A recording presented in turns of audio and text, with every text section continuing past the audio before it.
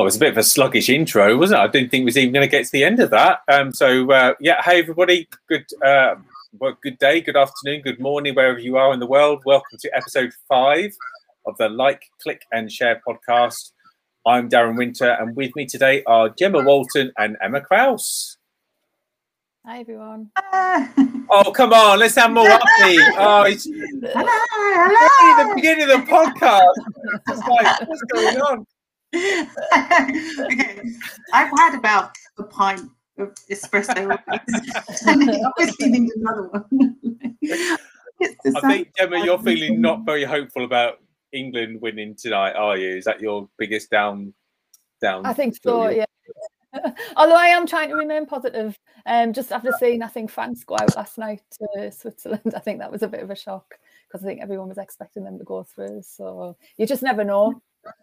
But fingers crossed. And Emma, you've had a pint of coffee. You're on the espresso shots. I've had a pint of coffee, and I was explaining that my children were all born in Germany. We lived in Germany for 12 years before we ended up in Saltburn. So it's always a bit traumatic in our house when there's an England-Germany match. The children consider themselves German, and they're very excited. So someone will be crying by tea time. That's a lot of fun. We'll be all right. Yeah, it will be fun. So we're happy to be here. And I tell you what is nice. My family are in Kent, and we're obviously in the northeast of England. And it doesn't happen very often where you ring up them in the morning and say, oh, yeah, it's lovely and sunny. And they say, oh, no, it's raining here. So I'm feeling pretty smug about my life choices today, that it's raining in the south of England and beautiful up here in the northeast. So hurrah for us. We're winning already, Gemma. It doesn't matter what happens. I've just got tweets, I think. Right, okay. So if this is your first time listening, we want to know, where have you been? I'm Gemma, and we all work in marketing and communications. So whether that's as business owners or freelancers, and we're here to talk you through the latest big topics in marketing and how they can grow your business, whether you're a freelancer, business owner, or just interested in how marketing can help you. And I'm Emma, and I always want to say thank you for listening to us, and we just hope that you find this podcast helpful and interesting, and we'd always love to hear your comments, and if there's anything you'd like for us to discuss further, if we can help you, you can email me at emma@jucodigital.com, or you can find us on all the social medias via Twitter, Facebook, LinkedIn, Instagram, all of them, and now on our YouTube channel. I must tell the children I'm on the YouTube, and you can search for Juco Digital. All the links are in the show notes, and please don't forget to hit subscribe so you can automatically receive each episode, and let us know what you think. We love to hear from you. And just as a gentle nudge from Gemma, I actually did subscribe to the YouTube channel myself. I was telling everybody to subscribe, and I hadn't subscribed myself. So I have actually subscribed now. So I'm added as a subscriber there. So please do the same if you're on YouTube. And then we'll have 3 subscribers. Huh? We'll have a few. So the topic in this episode today is what's new in digital marketing. There seems to be huge number of launches and improvements of services. So today is a bit of a roundup about what's out there, why these matter, how they can be used for you to gain an advantage in the marketplace. We've got 6 examples to talk about.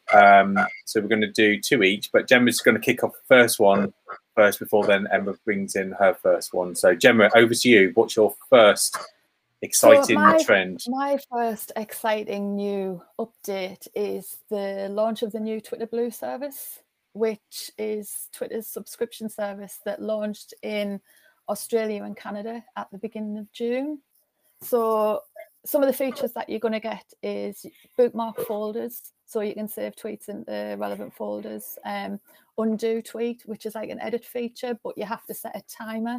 Now, it started off originally, it was only 30 seconds that you had to change your tweet, or if you'd forgotten to tag somebody in. Now that's increased to 60 seconds, so you have got a little bit longer.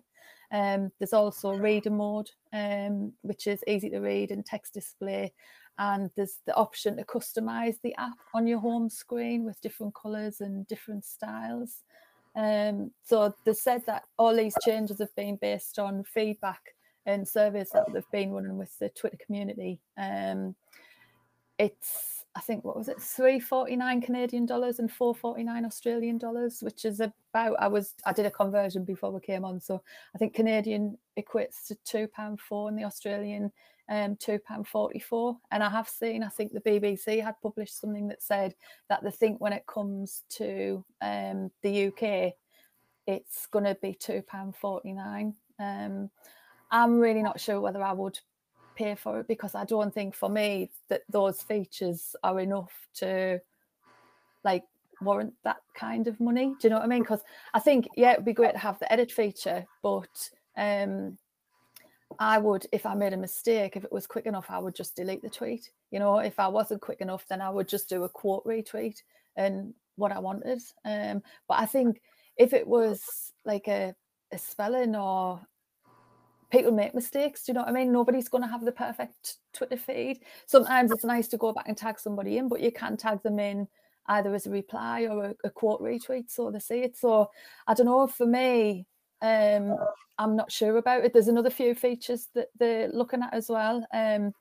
There's this super follows, which will allow creators, I think it was with over 10,000 followers, to sell content, extra content from their profile. So it's minimum 10,000 followers. They've got to have posted at least 25 tweets in the last 30 days and be at least 18. And that's probably going to work a bit like, I guess, things like OnlyFans, and where you pay like a monthly subscription. And they're talking about possibly it being $4.99, but they are saying that the type of content is anything. It's going to be grouped into different things, but I think adult content and that is going to be one of the things.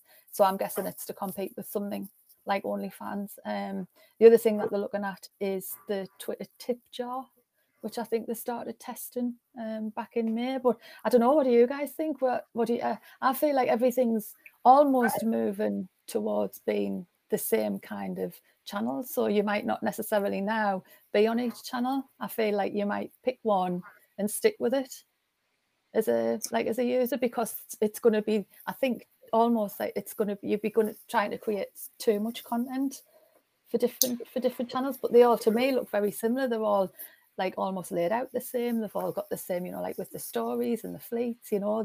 It's, I don't know, what do you think? It feels like Twitter's kind of trying to monetize your position on it. It'll become like Facebook, and unless you're paying to deliver content, paying to deliver ads, then there's not much point. To try and grow organically will become exhausting as a brand. And I'm wondering, why would you pay for it? Who is that helpful for? Is it just helpful for who is that helpful for? Big brands? Yeah, so I mean, I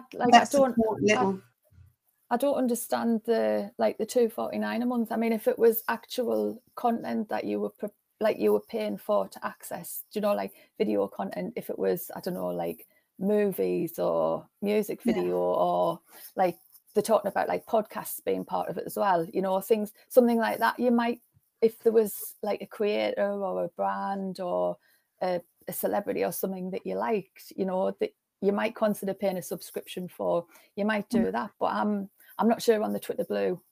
What about you, Darren?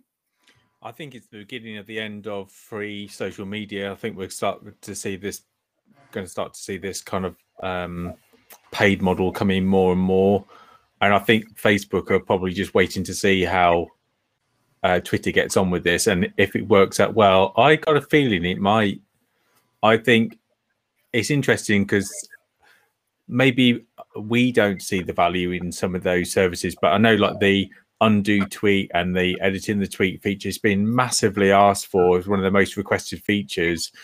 And like you say, you can just delete the tweet if you say it wrong. I think where the timing is interesting, because I think most people would like to have the facility to forever edit a tweet.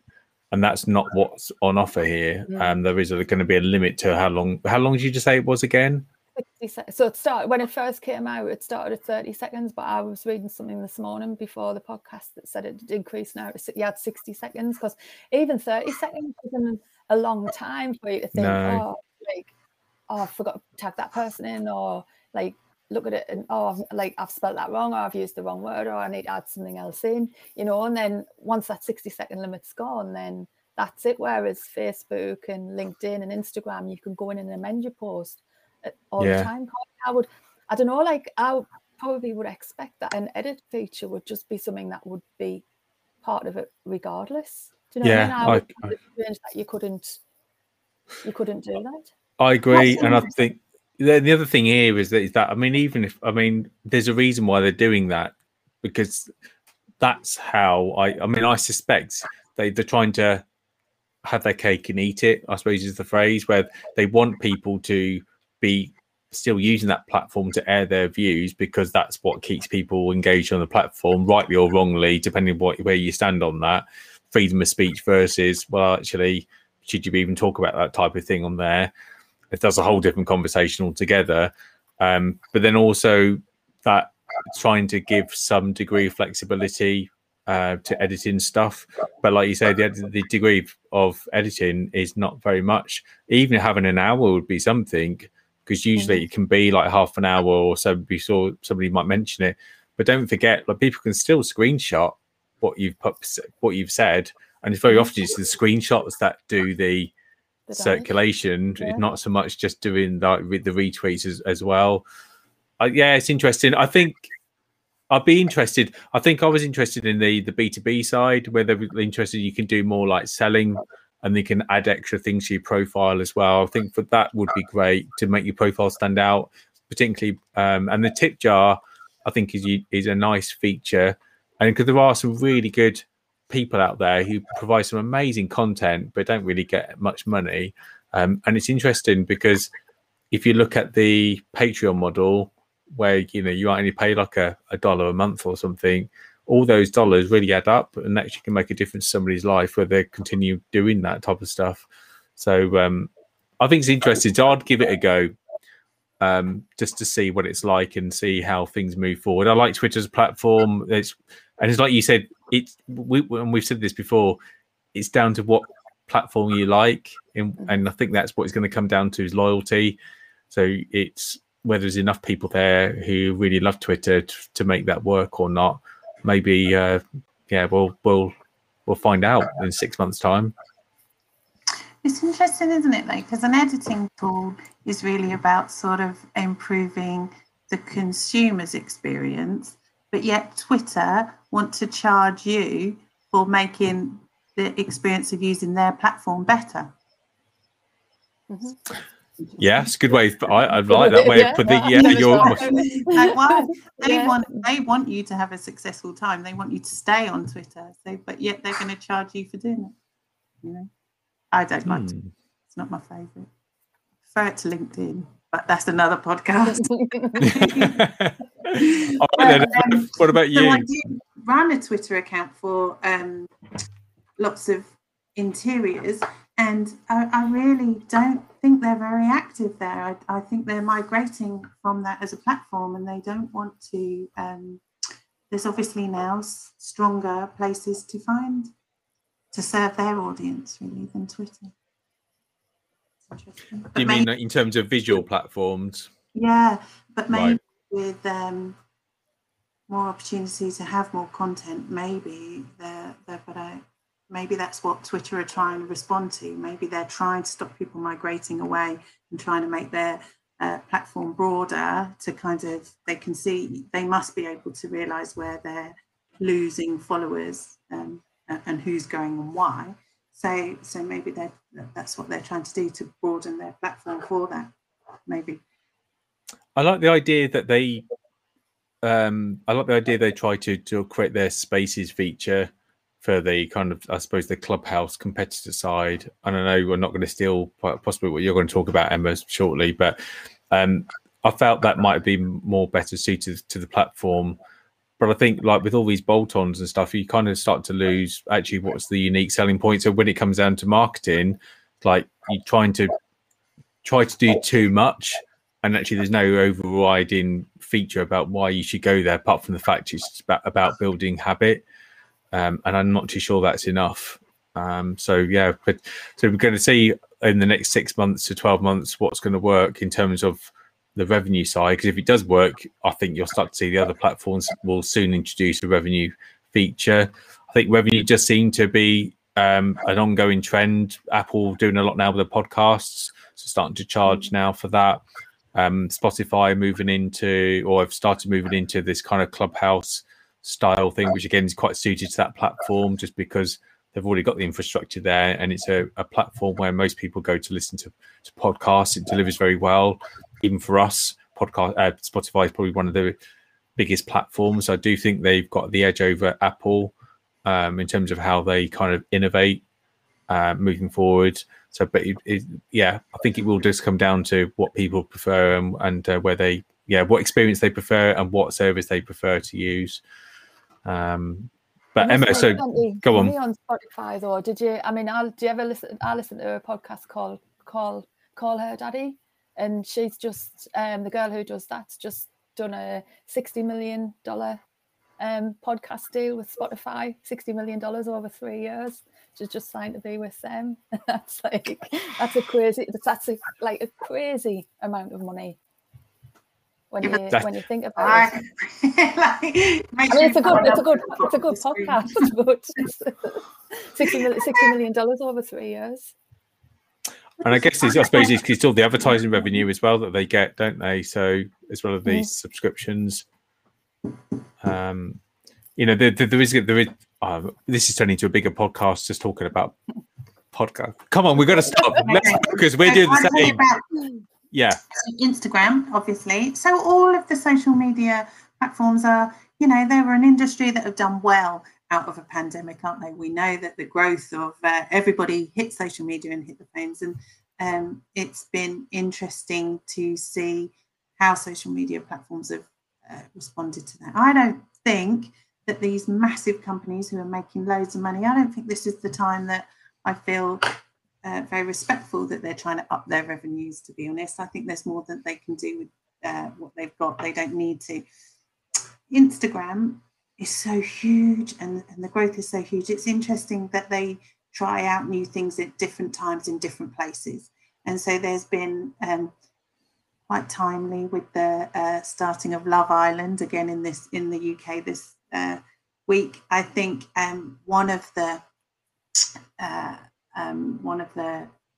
things that Instagram can do is respond to the criticism that social media has about mental health and the role of social media in that. So Instagram has been trialing for a long time the opportunity that you can take likes on or off. And they've tried it in places. I think they tried it in Ireland where there were no likes, and they've tried it in other places, and they've had mixed results. And I do agree. So as a mother of a teenage girl, I don't think it's helpful that she's posting content for likes, and I see it all the time. But also then as a small business that uses Instagram to sell, it is very important and helpful for me to see likes, because that helps me create my content, that lets me see what's successful. And so I kind of see both sides of it. But I do like the idea that they're starting to trial the idea you can turn it on or off yourself. So that's a really cool idea. So for those who it's helpful, and for those who want it or care, and for those who it's not helpful, and for those who would like a life without searching for likes, it's quite. I think that's a happy medium for everybody. And the whole responsibility at social media. That's again another podcast for another day. But I think that is a new thing that Instagram have done that would be helpful. The other thing that I think is really positive in terms of access to for people with disabilities, and also because most people watch video or content on mute, they've introduced captioning stickers. So as you talk, it would be captioning it for you. And I think that's great. I think that's a great inclusivity. Again, you can turn it on or off. But then for most people, it is quite funny, regional accents, how they how I've been enjoying some of that. But that's quite funny. And swearing, it won't let you swear. Like somebody I know just sat and swore at there to see if they could get it. The likes thing's interesting though, isn't it? Because it's been a debate that's been going on for quite a time now, and I know that when it's difficult because it's a key metric, isn't it? So if you're putting out content, you want to know if people are liking it or not, and that's a sure way that you know if people like it. So if they like it, then you're going to do more of it. If without that, how would you know if that's going to be? Why would you want to keep on putting out content that you wouldn't really know if people really liking or not? But on the other hand, I think people have taken it too far. And in my own opinion, anyway, that I think that people are just going for numbers and going for likes, and then the content and the quality actually goes out of the window. This is from a business perspective, not an individual perspective. So then you're chasing the numbers, which is a common, I think, is a bit of a faux pas. So it's a bit of a bad thing to do, because then rather than using the platform to kind of achieve what the idea of the goals are, you're then just chasing the metric instead, and the metric will lead you down other paths which are perhaps not always very ethical, and there's becomes a few interesting choices which may not reflect the values of the company or the business or the person that you're trying to represent. So I think it's a real sticky wicket there, and I think there's loads of examples lately where that's happened. So, for instance, in fact, yesterday, a well-known brewing company, which I won't name, but they've been in the headlines quite a lot lately, and they did a competition, and the competition post clearly said that they were giving away or they were hidden solid gold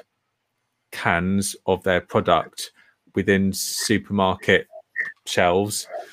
So somebody bought it, and they found one, and then got it valued, and it wasn't solid gold. It was copper and worthless. So therefore, that goes back to the words that put on that post were there for clickbait, to get people to either buy the product or get entries in the competition or like the post just to get awareness. But actually, it's under UK law, you can't say that. So really, if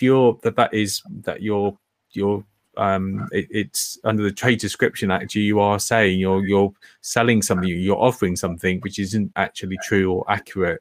So it's against the law. So that they're going to find themselves in very deep trouble. I'm not so sure how that's going to move forward, but I'd be surprised if there's not going to be some sort of out of court settlement, because they're such a big brand, and they're going to get such negative press. They've already got a lot of negative press.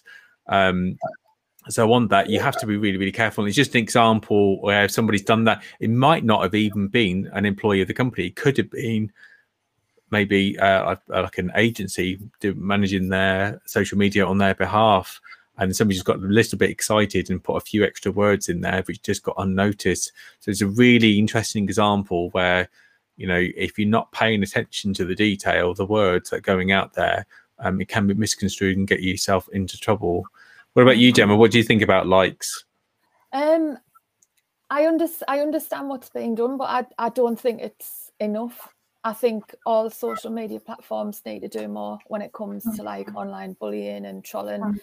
Personally, I actually think that Twitter is one of the worst places to see like negative comments. My mum's a big fan of like Line of Duty, and me and my sister kept like screenshotting tweets when the last series was going on, and eventually, because my mum's on Instagram, she doesn't post anything, but she likes to go on to see like my pictures and my sister's pictures and like family and stuff, and she knows how to do a little comment in that. So she's 78, so she just can't even with an iPhone and an iPad. And she was saying, and she went, do you think I'll be able to go on Twitter?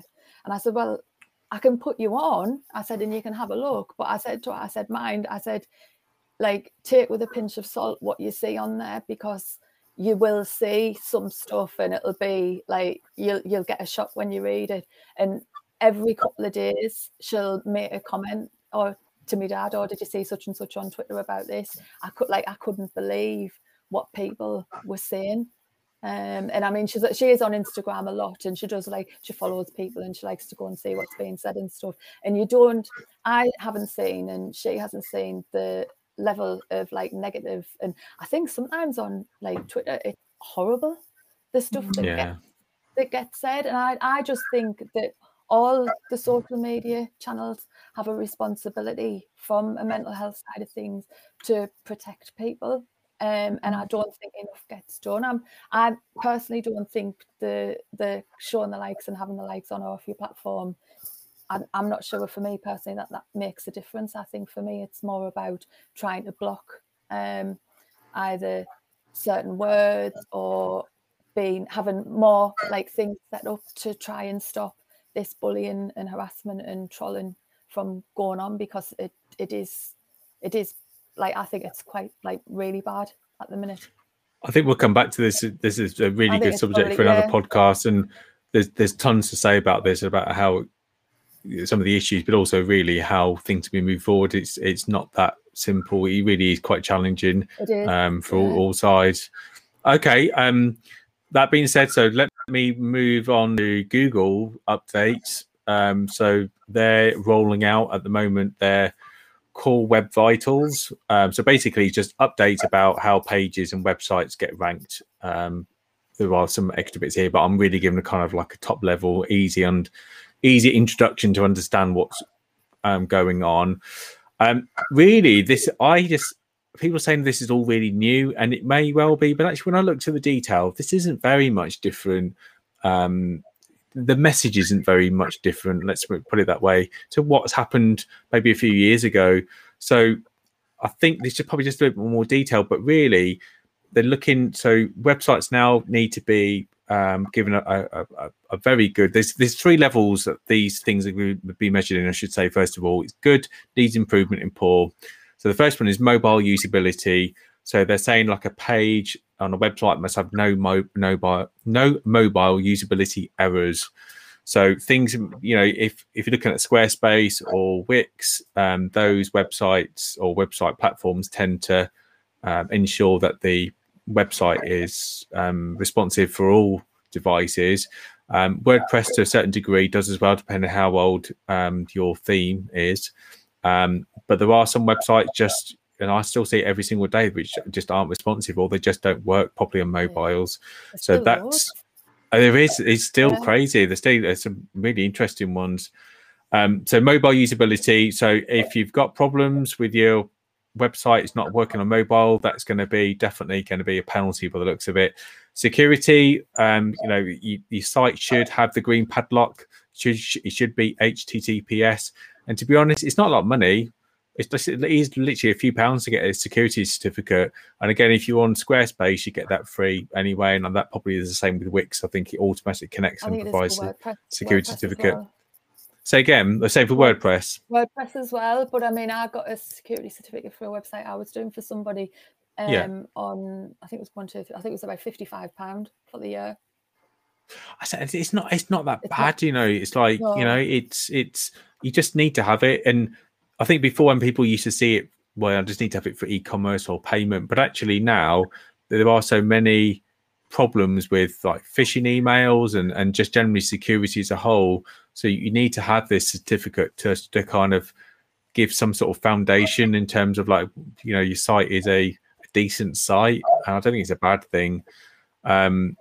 We talked about HTTPS, but I think also with security, I think that there are things like JavaScript and there's extra bits of code that go into certain website platforms, or certainly if a website's been coded from hand, so like iframes, and so some of these all these types of things that can sort of create problems for providing a clean experience. It could be even things like newsletter capture forms, data forms that have been filled in. So if they're not quite right, or they just look a bit old hat, or again, this all needs to be smartened up. And interestingly, the ad experience. So a lot of these websites, again, won't name it, but certainly in the UK, there's a particular publisher, a national publisher now, and all their local press all use a very similar platform, but it's absolutely littered with adverts, which you cannot see anything. It just doesn't work. And you wait ages for them to come off, and then the page is white, and you're trying to scroll, it won't let you scroll, and then something big appears, and you've got to exit off. And it's just horrendous. I mean, I think it's gonna be interesting because I think they're going to bring something in there. They're going to bring a penalty in there, and the ad experience. I think this includes the ad, but also things like they were saying about cookie policies and chatbots, all these overlays and pop-ups, I suppose, all of these types of things that we kind of use or being forced upon us to use. So we're going to have to think about ways to move around this. And I have to be, I'm not a great big fan of pop-ups and that anyway. I do think they are really distracting. But interesting, I just wondered like how this might really work and how they're going to measure it, because for some of the sites where I think they're trying to focus on, so some of the media sites which are completely, they do put clickbait out and then they do make a huge amount of money from revenue and from the amount of traffic they're going to get. I don't think those sites are going to get penalized enough because they've got so much traffic already going to the website. So until really Google takes control of really kind of delisting their pages or de-rank it or like really severely impacting their ranking, I'm not too sure this is going to really do what it needs to do. But it'd be interesting to see. All of this can be monitored very easily into Google Search Console. So if you don't have Google Search Console, you should have it. Just sign up. It's free. You should also have Google Analytics. Again, just sign up. It's free. Depending on which web platform that you're using, it's fairly easy to integrate both of them into your website. They've also loads of great tutorials around, but I'm going to put a link in the show notes anyway, talking through a bit more details from SEMrush. They're talking about the core Web Vitals. It's all fairly new and it is only still coming out, and a lot of us are trying to work out really what this all means. But to be fair, a lot of it's conjecture, and until we actually see the effects, we won't really know. So it would be interesting to see. So that's my one, and then we'll do this round again. So back to you, Gemma. I'll just ask you a question about that. Yeah. So for small brands, yeah, you know, I've always said win at Google, win at life, and you can end up wasting money so badly on your sort of Google ads because you don't understand your analytics or your search. So do you know, I don't want to put you on the spot, maybe it'd be something we could put in the search notes.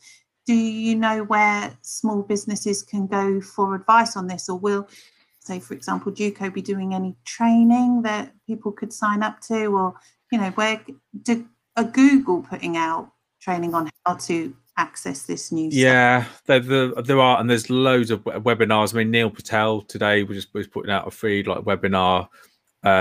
We'll probably put a blog out, but to be fair, there's probably more people. You're not saying we're not qualified, but they pretty much work with Google or work under Google.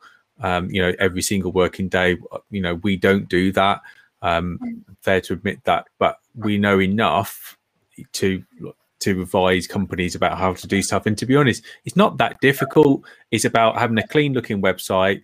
If you have to have adverts, don't make them too distracting. Or I would say you look at your proportion of your website in terms of quality content versus advertising space, and look at the ratios there. So, maybe sort of just 25%, advertising space versus 50-60%, and then are they video ones, are they just static images? So again, it's all about user experience, but definitely look around for webinars and look around for, I'd say, the blogs, the things that the blogs that keep updating, because it's understanding the impact. So it's understanding what they're trying to achieve, but then also understanding the impact. And once you get to the impact, then you'll be able to see kind of what's working in terms of best practice. And that might take a few months yet. It could be like another 3 to 6 months easily before we can really see if this is having a detrimental effect or a positive effect. It's not all bad things. This might actually really help some smaller businesses who do have really good quality websites and help them improve their ranking over competitors who have not invested in their website. There used to be Google used to do like a small like business guide, and there was a section like a toolkit that you could go in and work through. There's a thing where you can Google it, where you can drop the URL for your website, and it will give you a score out of 100 for the mobile and for the desktop. So I think you want to try and be aiming for over 90 for the desktop and over 75 out of 100 for the mobile, but it'll tell you step by step what needs to be changed for your page load and your website load speed to increase. So it might say things like what Darren said there about the images that might be too big, so you would then go in and you would compress all your images and use smaller versions of them. Then it might tell you about a piece of code that's not loading properly, or it might say that if you've got like a slider, the slider's not right, you need to change that. But it'll go through step by step, and it'll rank them in order of importance as well. So ones that you really need to deal with quickly to make like a big impact. But we'll be able to link them in the show notes, Darren. Definitely. I'm sure there was, last time I looked, which wasn't that long ago, there was a specific section that was all around like small businesses and getting started and what you needed to do, like from an SEO side of things, like ads. There was loads of, they've got loads of really, really good help on Google. Definitely get to Google Search Console is going to be your main base for that. What Gemma was talking about, a lot of that things will be in there. But like you said, Gemma, there used to be a way that you could do an analysis, and it does do that when you sign up for it. But there used to be another more, I suppose. It changed its name about a year ago, I think, or a year and a half ago. And I think it's still there, where you can drop the URL in, slightly different to what you do with the Search Console.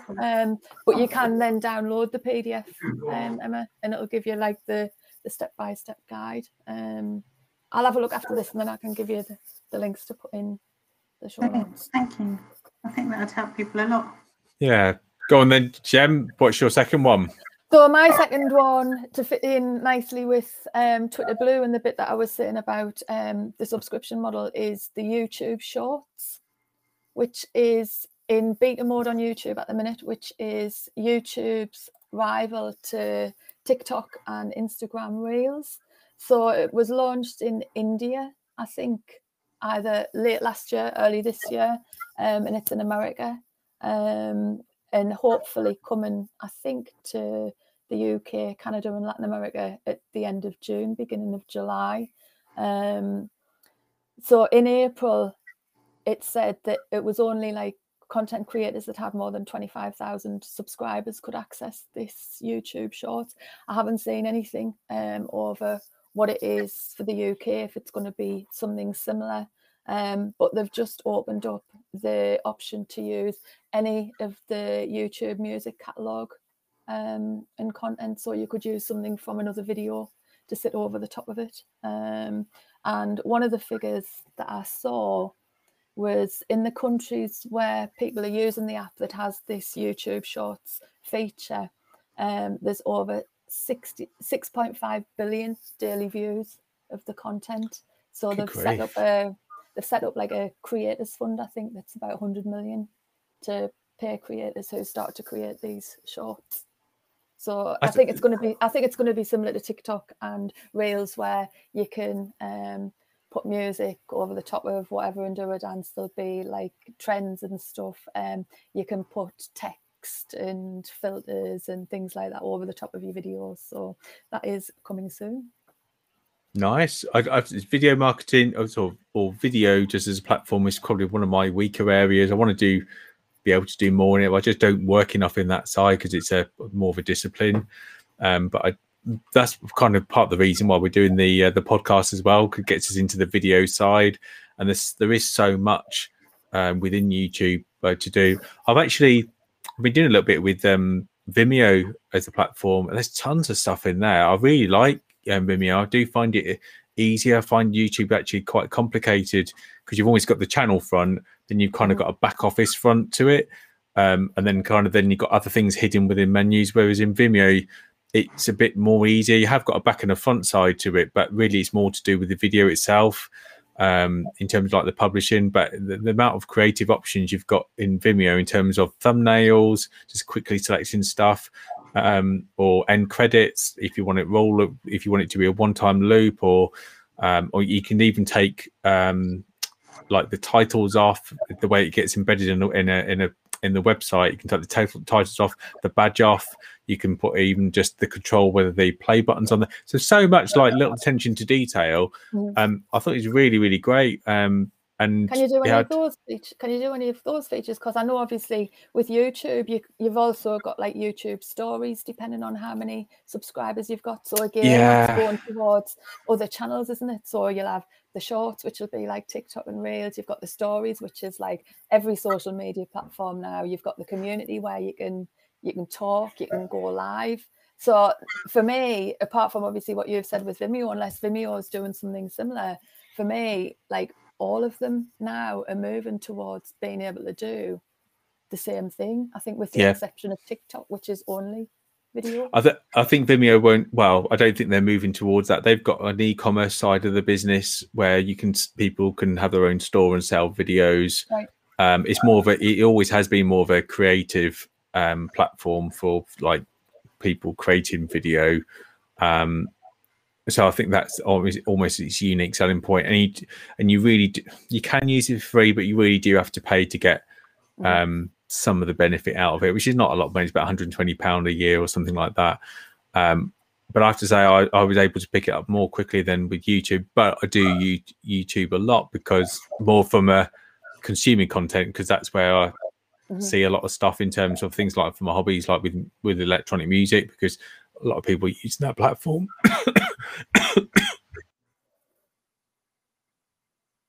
Oh, no. What about yours, Emma? What about your next one? I think it's interesting that all of this is developed, I think, in response to TikTok. And we talked about TikTok before, and I think all of the platforms, TikTok came along, totally smashed it. Everyone enjoyed it, and all of the platforms thought, oh, heck, we better develop something that answers that function too. I think that's what it's been, that TikTok just shook everybody through that, and it's been the rise of that has made all these other platforms raise their games in terms of that kind of thing. And one of the new factors in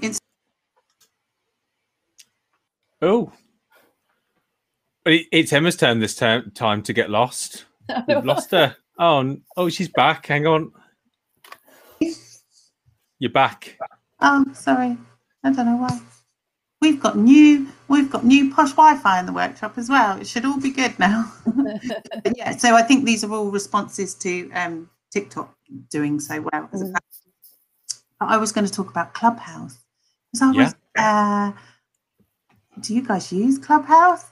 I really was up for Clubhouse. I think I invited you all. I was really excited about it. I think Clubhouse could, on paper, be so brilliant. And I'm just wondering why it didn't take off. Why it didn't, or has it? And I'm not aware, but I don't think it's lit the UK like maybe it has in America. And I just wondered if you guys had said it's a new social media platform. It all seemed very exciting. It all seemed like it was going to happen. I really tried to commit. I liked the idea that it was kind of like a live TED talk, and that quite a few people I follow and engage with or work with kind of tried to step over, and a few platforms like Military Wives stuff tried to hold chat rooms and everything. It just didn't for me, and I've totally forgotten about it and haven't used it for months. And I just wondered if you guys had or know of anyone particularly loving it. But I don't know of anybody loving it. I did sign up and I did start looking, and I think initially it was one of you said about it was about the quality of the people talking, and I don't have really a lot of time, and I prefer maybe to select what I'm going to go and listen to, so I'm using that time more wisely. Having said that, I was quite intrigued by Spotify's move, and also by Twitter's move as well into those areas of the Twitter Spaces and that. But again, I think with Twitter Spaces, I think I've only seen maybe one person do it. And I don't always use the Twitter client. I might use a third-party client, and I'm only on it a couple of times of the day where I do all my Twitter stuff. And if nobody's there actually doing it at that particular time, then I'm not going to really interact anyway. So for me, no, I haven't, and I've got no real plans to look at it. I just don't really. I think it's an interesting thing. I'm not saying there's no point to it. I think I like you say. I like the idea. I think it just needs to be perhaps more grounded and themed, and it just needs a bit more time before it can really kind of grow. But things like look at Twitch, how that's kind of like taken off, and I'd say that's a really good example of that same type of approach, but just in a video format. So I think it could happen, but I think just because Twitch is video, you know, so you've got somebody talking, but then you've got visuals to keep you entertained and engaged as well. Whereas if you've got somebody monotone sitting there talking like, you know, what I've seen forever and a day, and it's a boring subject, it's like I'm not really too sure that's going to be great. I think it's just so much now, isn't there, in terms of content to keep everybody going. I think it's struggling how you can fit this all into a week. What about you, Gemma? I mean, I signed up when, I don't know if it was you or Emma sent us the invite, and I went on and I followed some people and stuff, and I get notifications constantly saying this room's starting and this room's starting, and this person called Michelle keeps inviting us every Friday, Saturday and Sunday to join her in a room to talk about music and different things, and I just keep going no. And I've clicked into like a couple of rooms, and obviously when you look on your phone and you've just got the little icons, the little heads all over, and then one of them's got the ring round of the person who's talking, and it's like, I mean, it's hard enough when you're on a video to, like, if there's more than a few people, to have a conversation or to speak, you know, like if you're in a team meeting or if you're on a big call with a big group of friends, you know, it's hard to not talk over people. So I don't know, I'm not sure about the concept. I think it's the notifications I get certainly are more like from people in America who seem to be doing a lot of talking, but I don't know. I don't think that's for me. I would rather see people, and I wish Michelle would leave me alone. She just keeps popping up all the time. She always wants to start a new room to talk about a new music topic, and they come in at the most ridiculous times as well. And I think like, it's 7:15 in the morning, you've got no chance. I'm going to go in a room and talk to you about music, and I'm just like waking up. So I don't know if Michelle will get the hint soon and not send them the notifications. I don't think Clubhouse has been a massive success, and I think other platforms like Instagram have been able to tweak their offering so they haven't lost people to Clubhouse. Like you can go do an Instagram live and you can take part in other platforms, and I don't think Clubhouse is lit in the UK like maybe it has elsewhere. I don't know. I took part in it was a workshop on last weekend for Ableton Loop. So Ableton is a desktop audio workstation for music producers, entry level all the way up to like professionals. And they had their webinar, and usually it's done in Berlin every single year. And obviously with COVID and stuff, they've not been able to do it for the last couple of years. But this year, they used a new piece of technology, and it was called Wonder. And I hadn't seen this before. So part of the introduction was like, right, okay, open it up. And it was amazing because it was like you had the circles and you had a little circle of yourself, and you moved you in this little circle in these bigger circles to join groups and talk. And all of a sudden it works in, you have to have it in Chrome, and I think it was the new version of it's Edge, isn't it? Microsoft Edge. So it was either those two. It wouldn't work in Safari or anything else. But your video cam's on, and then as soon as somebody comes into your circle, then they just pop up on the screen and you just start talking. And it's like, it felt really instant. And it was great because I was talking to people in different countries of the world. There's only like 5 of us in the group, and there was chat going on, and you could see other people moving around the world around you. And I'd say that's probably the first positive experience I've had in a real like group webinar. I really enjoyed it. So I thought I'd throw that out there. I think that would work well. I feel like I've heard of that before, or something like very, very similar. But if you're moving into a group, then people know that you want to talk and say something, don't you? So, and I think when you can see people, it's better. So, Michelle, if you want to do something like that and talk about music on that kind of platform, then I'm all in. Just not a Clubhouse. Right then, my last one is going to be about privacy, and I think it's going to be huge. It is just huge at the moment. So this is Apple bringing out new solutions based around kind of protecting our privacy. So at the moment, you can prevent cookie tracking quite a few different browsers now. You can do incognito mode or private mode. It's not just Safari. When you've got DuckDuckGo now as a browser, that's been going for quite some years now. But in just talking about Apple, obviously they've kind of trying to lead the charge here about privacy. That's one of the unique selling points. So as well as the cookie blocking, this year now going to start looking at blocking IP addresses, which has a big fundamental effect upon everything kind of how digital marketing works. So just to extend upon that, they're going to be extending their iCloud service, so iCloud plus private relay.